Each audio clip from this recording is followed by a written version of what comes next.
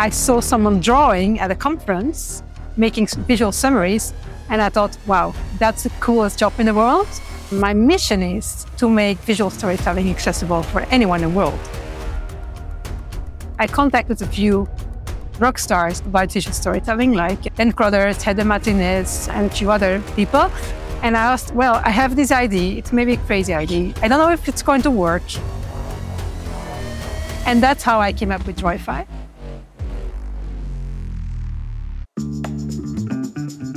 From the city of Peaky Blinders, Birmingham, England, I would like to introduce you to Paddy Danda. As the world becomes more automated and the robots take over, it's imperative that we build the right human skills for the future.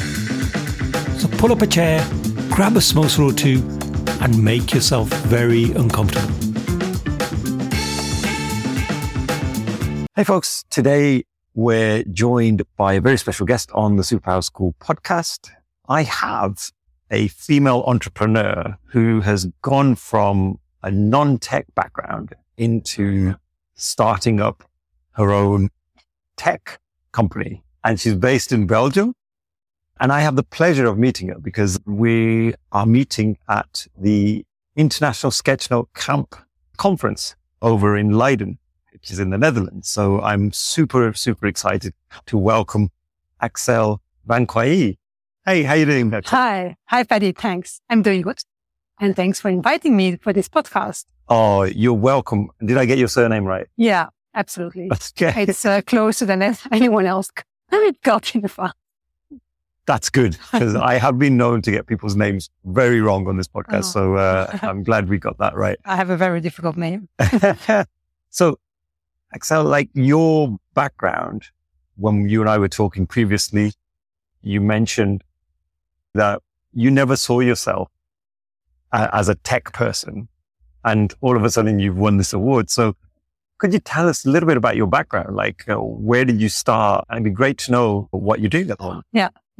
Maybe first, before our expectations are too high, it was not really an award. It was kind of a nomination in a magazine. But anyway, it was very special already. So my background is really something different. So from study, I'm a social nurse. I've chosen for that study because I wanted to help people and I wanted to travel around the world.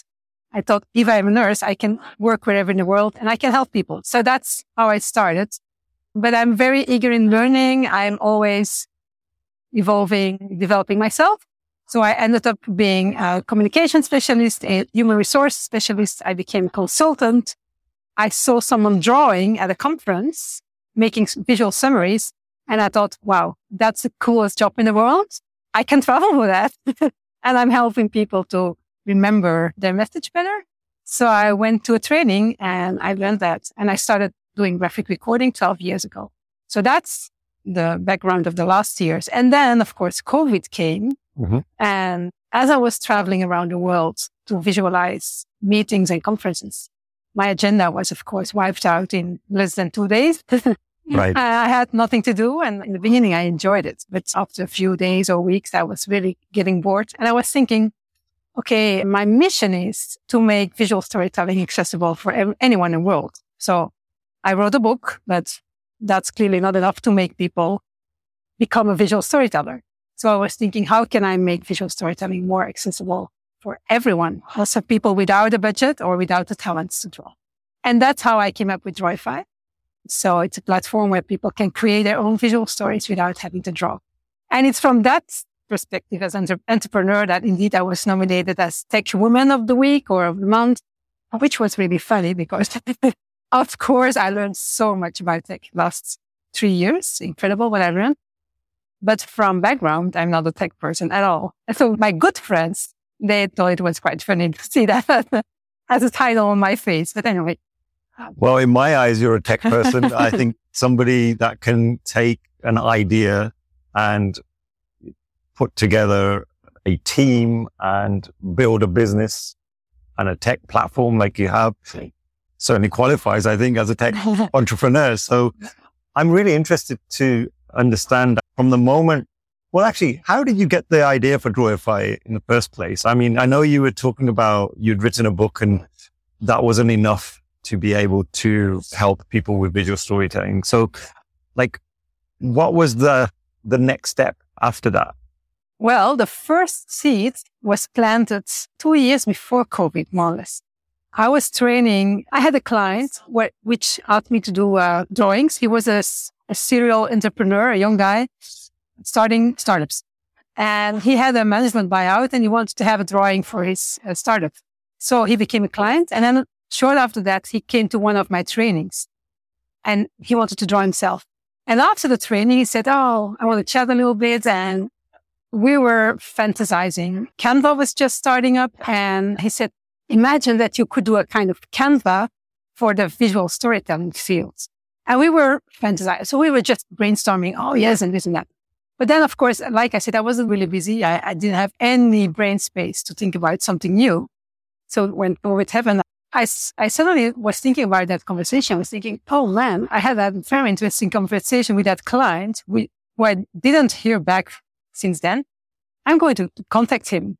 So I sent in a mail. He responded in 1 hour. He said, "Yeah, let's talk today." So we had a chat. We talked about the idea we had 2 years before. And that's how we got started. And then very fast, I'm super grateful for that. I contacted a few rock stars in the world about visual storytelling, like Ben Crothers, Heather Martinez, and a few other people.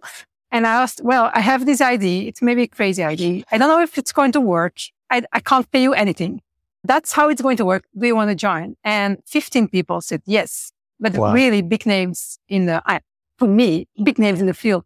And that was so powerful because if you start an idea and there are 15 people around you saying, yes, we go for it, that really helps to get the idea in the air.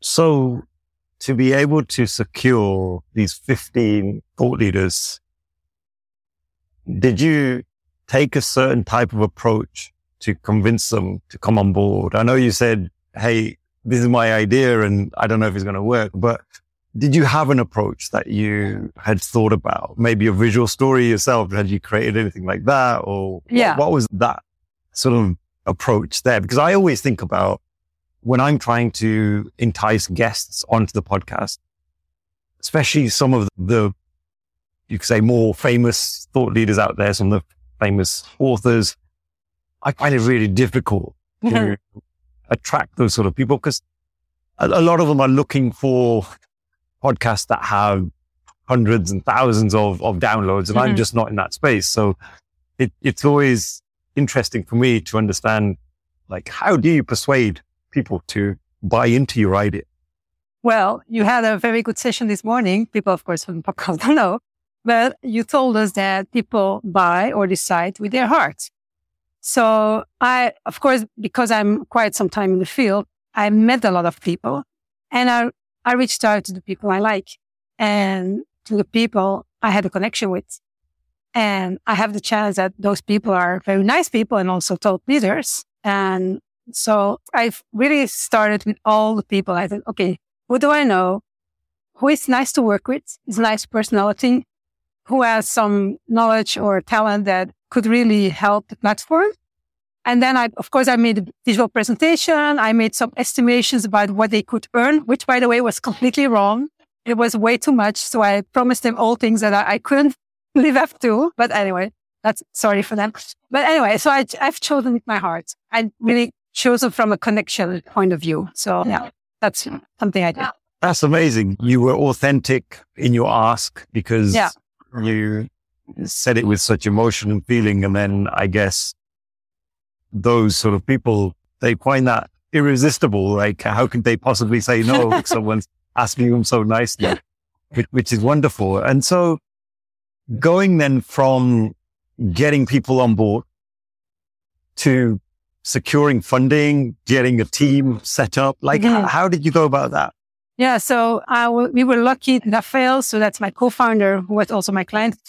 He knew a team in Sri Lanka he could trust. It's amazing. They have treated Drawify like their baby. It's unlike any other tech team, I think. They have given their lives for Drawify. And they have worked basically like a lot of Drawifys have worked with us. They have given so much without getting a lot back. So I don't know how we did it, but it's incredible how much we could do with a low funding. And then we put a lot of money ourselves in. So that's the money we earned while things were really going well. Put a lot of that in the company, of course. And then we had business angels and we had a crowd lending and all smaller amounts, let's say. We didn't have big investors till now. We are looking for big investment for the future, but we all did it with small amounts. And then, of course, revenue also, this revenue coming in, which helps. So yeah, we're a lean startup. It's very limited, the amount of funding we have, but what we did with it is amazing. That's phenomenal. And I guess on that journey, did you have to pivot at any time? Oh, and yes. If so, could you give us some examples of when you've had to make those tough decisions? Yeah, we've pivoted a few times also on our architecture and platform itself. So we started with something that was really bad, full of bugs. It was terrible. So we had to rebuild very fast. After 6 months, we had to rebuild the platform because we just started. So we see, okay, we'll see what happens. And it was not good enough. So we had to rebuild after 6 months. And then we pivoted a few times in how to position it. And recently, where we thought in the beginning was more going to be like a database of visuals that people would use to create a visual story. Now, with everything that's going on in the field of generative AI and Midjourney and all those, a database of illustrations is not relevant anymore. So we had to pivot really fast towards creating visual stories that people can adjust. So not the illustration is not important, but the story behind is important. So, and we were not yet ready for that. It was something we're going to do in the far future. And we pivoted in 2-3 months, last couple of months. Mm-hmm. And so we just launched Maya, which is a result of that. So yeah, since the world is changing so fast, you have to change constantly with the world. And that's really challenging. Got it. And also really exciting. Yeah. Where the platform is right now, mm-hmm. If someone's listening at home thinking, well, Drawify, visual stories, like, could you explain like who might get use from the platform? Yeah. And what problem it will be solving for them? Yeah. The biggest problem it solves is that it turns something complex content into something very simple and visual. Mm-hmm. So like you said yourself, we are getting information all the time and too much information is text and it's not visual at all. So it's very hard to capture. So if you have a message to convey, if you have a change to announce, people to involve, you better be visual and you better use something that touches the heart of the people. But yes, most people can't draw or they don't have the courage to do it. So they can put their content in the platform and it translates into a visual story for you. So you get a summary of your content in a visual way. And so before you had to do it yourself, but now it's done by our intelligent assistant. So you can basically put a very difficult note in it and you get a summary in a visual way. So you can present it immediately to the people you want to convey.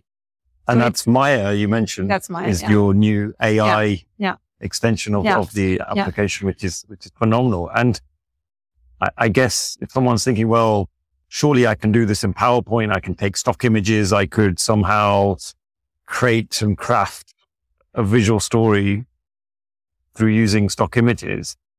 How does Drawify give you the additional benefit? All the images in Drawify are, by the way, made by true people, true artists, the community behind the platform. And we all know that an image, so a drawing, handmade drawing, is much more appealing than a regular stock image because it's more simple and apparently the brain processes it much easier than a normal picture. So the fact that it's hand-drawn appeals much better.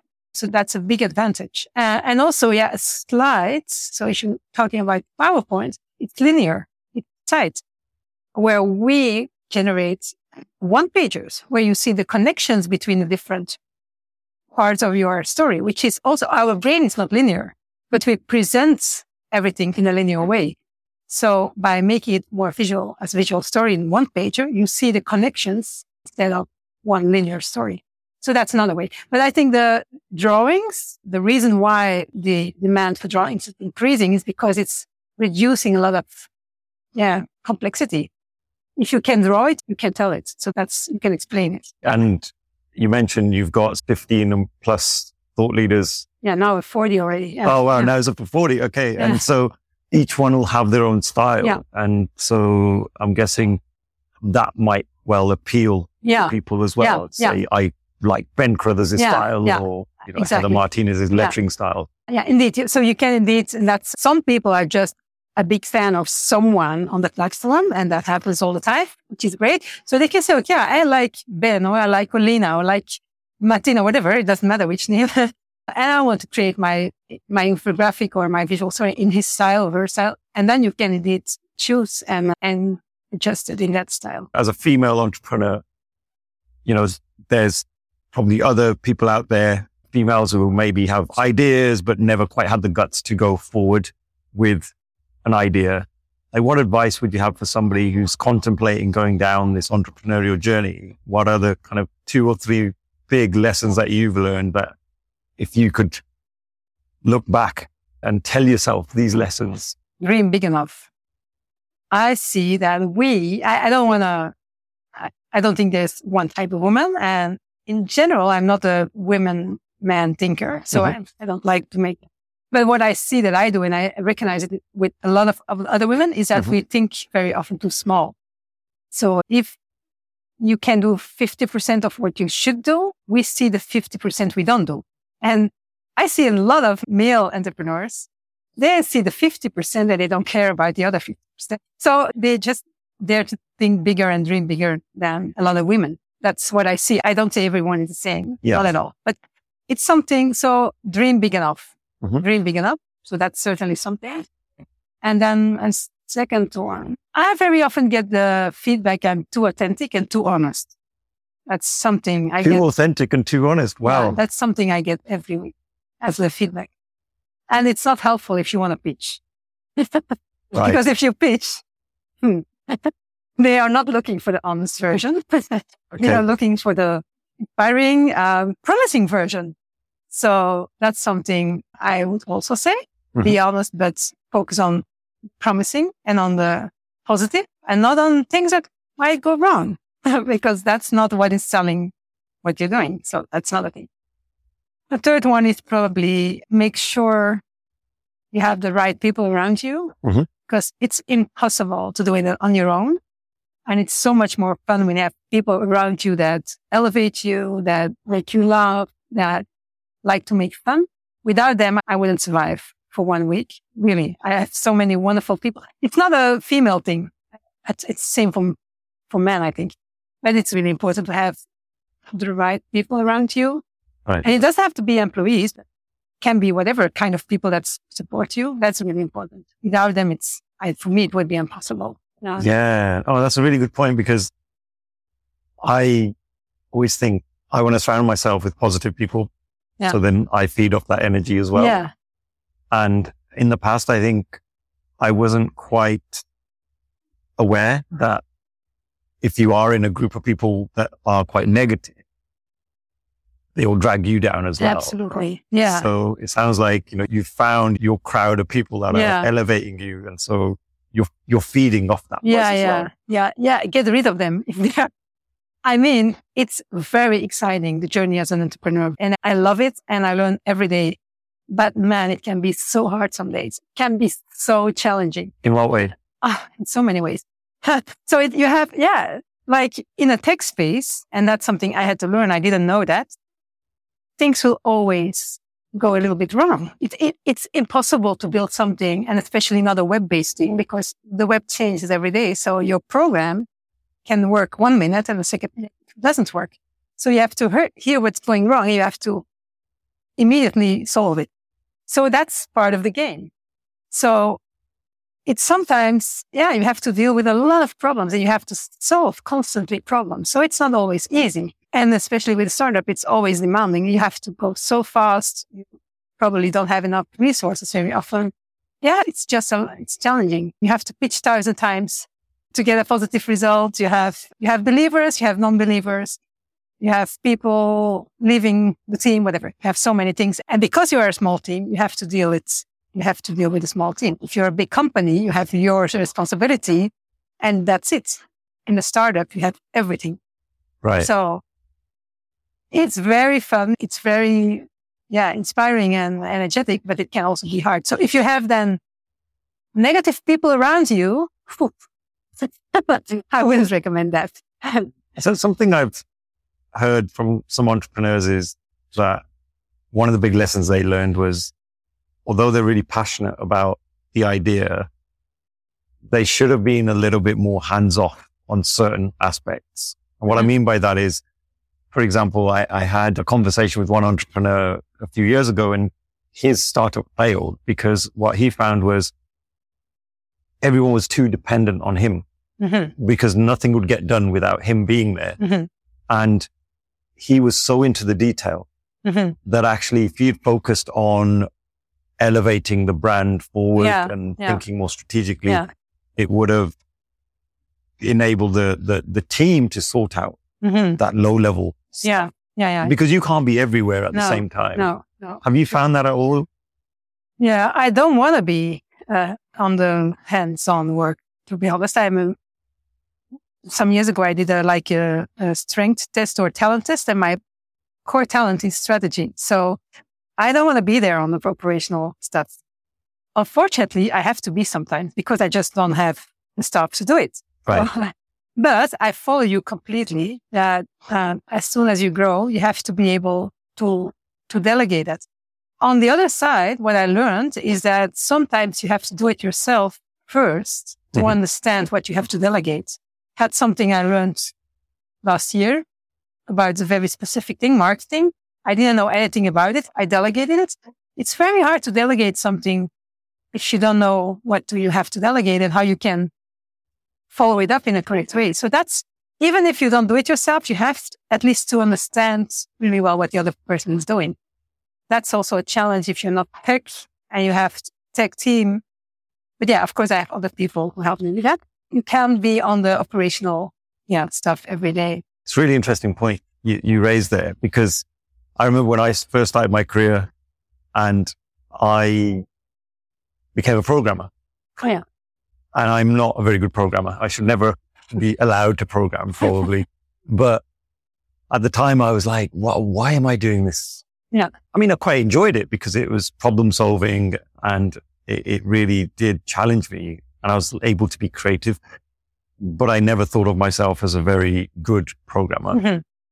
But I was so glad I did it because I did it for about 2 to 3 years. And I'm doing some quite hardcore programming. It was C programming at the time. And I was working on interconnect billing systems for a big telecoms company. And there were lots of calculations and algorithms that we were trying to implement. But then as I've gone through my career, because I've had to work with tech teams, just having that appreciation, if nothing else, just the appreciation for that particular skill set was invaluable because I would then work with technologists who were having to code and just being able to speak the same language Exactly. was really invaluable. And even with the podcast with the podcast, it's really interesting because a lot of people were saying to me, hey, like, just get an editor. Like, why do you do everything? Because I literally do the thumbnails. I do like all the editing. I do all the social media. Everything is on me. And now I've started to bring in like other people. I have an editor now who helps me. But like you say, it's been invaluable for me to do it myself because I've figured out a good workflow myself. And then when the editor has come in, I've said, hey, like, this is exactly how I would want this done. I've given them some very clear guidelines. And if I hadn't done all of that stuff myself, who knows what would have come out the other end. So I totally agree with you. I think I'm one of those people as well that I like to have a go myself first, just to appreciate the thing and then be able to sort of bring in someone better than I who can do it. Exactly. Really well. Exactly. And then you also know which part exactly you have to delegate, because maybe there are some parts you're much better doing yourself and other parts you delegate. By the way, you said something really interesting. You said in the beginning, why I'm doing this. Another advice, the fourth one then, for everyone, not only for female. You really have to stay connected with the reason why, because sometimes you will forget why you are doing that, why you're sacrificing your holidays, why you're sacrificing whatever. There's a it comes with the costs when you're an entrepreneur. You don't have a fixed salary. You don't have the certainty. You're giving up a lot of things you have as an employee. So you really have to know why you're doing what you're doing and stay true to that why and understand it and to see it. And at any point, it's crucial. I still have my poster and I have my brainstorm poster that I did when I started with Drawify, my own brain dump.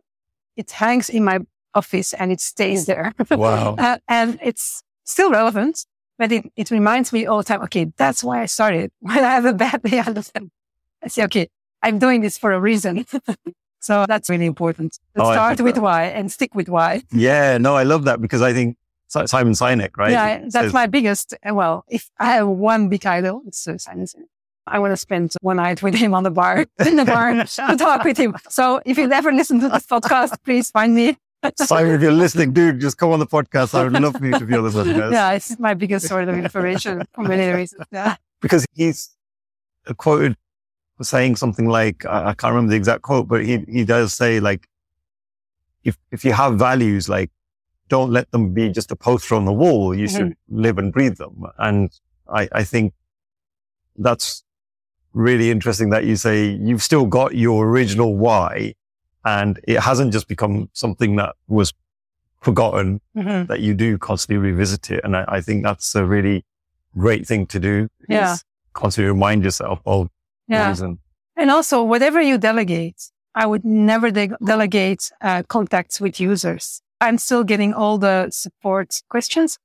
I'm not going to solve them all. Right. But I see the feedback of users. I reach out to users sometimes. I do sessions with users, like conferences like this, that you can hear from people why they would use it. People use it already. So the connection with the end user and how you're changing their lives, that's crucial for me to, keep on doing it because they give me the reason to continue. Yeah. Because they tell me, oh, you changed my life. I'm saving so much time or, oh, it's so much inspiration, whatever. But it gives me the feeling, okay, it's great what I'm doing. I have to continue. So especially not every day, but especially the days that sometimes there's so much fog, you don't see the road anymore, So, absolutely. So my final question, you mentioned earlier, think big, dream big. Yeah. So where are you taking Drawify? What's the big master plan? The big master plan, and I know some visual thinkers are not going to like this, but I'm going to say it anyway. So, like I said, I believe that we can go a whole way further with visual thinking. There are far too many meetings that lead to nothing. There are far too many trainings that people forget everything that has been said. So I'm always thinking, imagine that you come out of the meeting and you get a visual summary. And I know that's what we do as graphic recorders, but we are expensive. It costs easily $2,000 a day. So it's expensive. Not everyone can afford that. So imagine that you can have a smaller, affordable version that comes out of the computer after the meeting, that everyone has a very clear visual summary of what has been agreed on and everything. That's when, in the end, I want to bring Drawify, that there's no one making that report that no one reads of whatever 20,000 words or 20 pages. No one will read that. But if people get the summary in a visual way, they will remember what has been said. And I want to make that affordable to anyone in the world. And it can be a meeting, it can be a training, it can be whatever, a panel. And that's something I want to democratize for everyone. That's my vision. Yeah. Oh, wow. Nice. And with the way the world is moving. Possible. Absolutely. We need a bit of funding because everything is possible already. You only have to connect the dots, train the system, and we have the knowledge to do it. We only need the resources to make it happen, but it's possible. Yeah. Got it. And hey, I think you mentioned that visual thinkers aren't going to like this, but actually... No, but a lot of people think they will become obsolete with it, which I don't believe, because they will, being that person in the room who connects the dots and make people think and facilitates a conversation. That's not something AI will take over. Never. So we just have to reinvent ourselves and add more human factors to our work. And then it will become even more valuable. I heard, by the way, Peter Diamandis, I don't know if you know him. It's a guru in the US about technology. He said, because of the human factors getting lost in a lot of AI, the human in the room will become more important. So that's where we can, bring more value, I think. Yeah. As graphic recorders. Oh, well, I'm glad. Yeah. That's why I'm not replacing. I'm just making it accessible. That's all. So, but I know there's a kind of fear about it. Yeah. I think it's just the fact that when things are uncertain and there's change happening without us having a clear path, or sometimes we feel a bit vulnerable because, things are going to change. Jobs are going to change. Yeah. Our responsibilities are going to change. I think that's a natural human instinct, isn't it? To fight the change. Yeah. But I think with all of these things, progress then brings some new opportunity. And that's what I'm hoping with just general AI as well. We don't just think it's going to replace the thing we're doing and then we don't evolve any further. Because actually, if it takes some of the hard work away from what we're doing, that's fantastic, right? We can focus our efforts on things we enjoy that are going to add that value. So exactly. Brilliant. Yeah. Well, it's been a pleasure talking to you. So I've learned a lot, and I just think, Drawify, we talked about it earlier as well at the booth. We came to your stand and you gave me a demo of Maya. I love the name, by the way. Thanks. Your AI extension that you recently launched.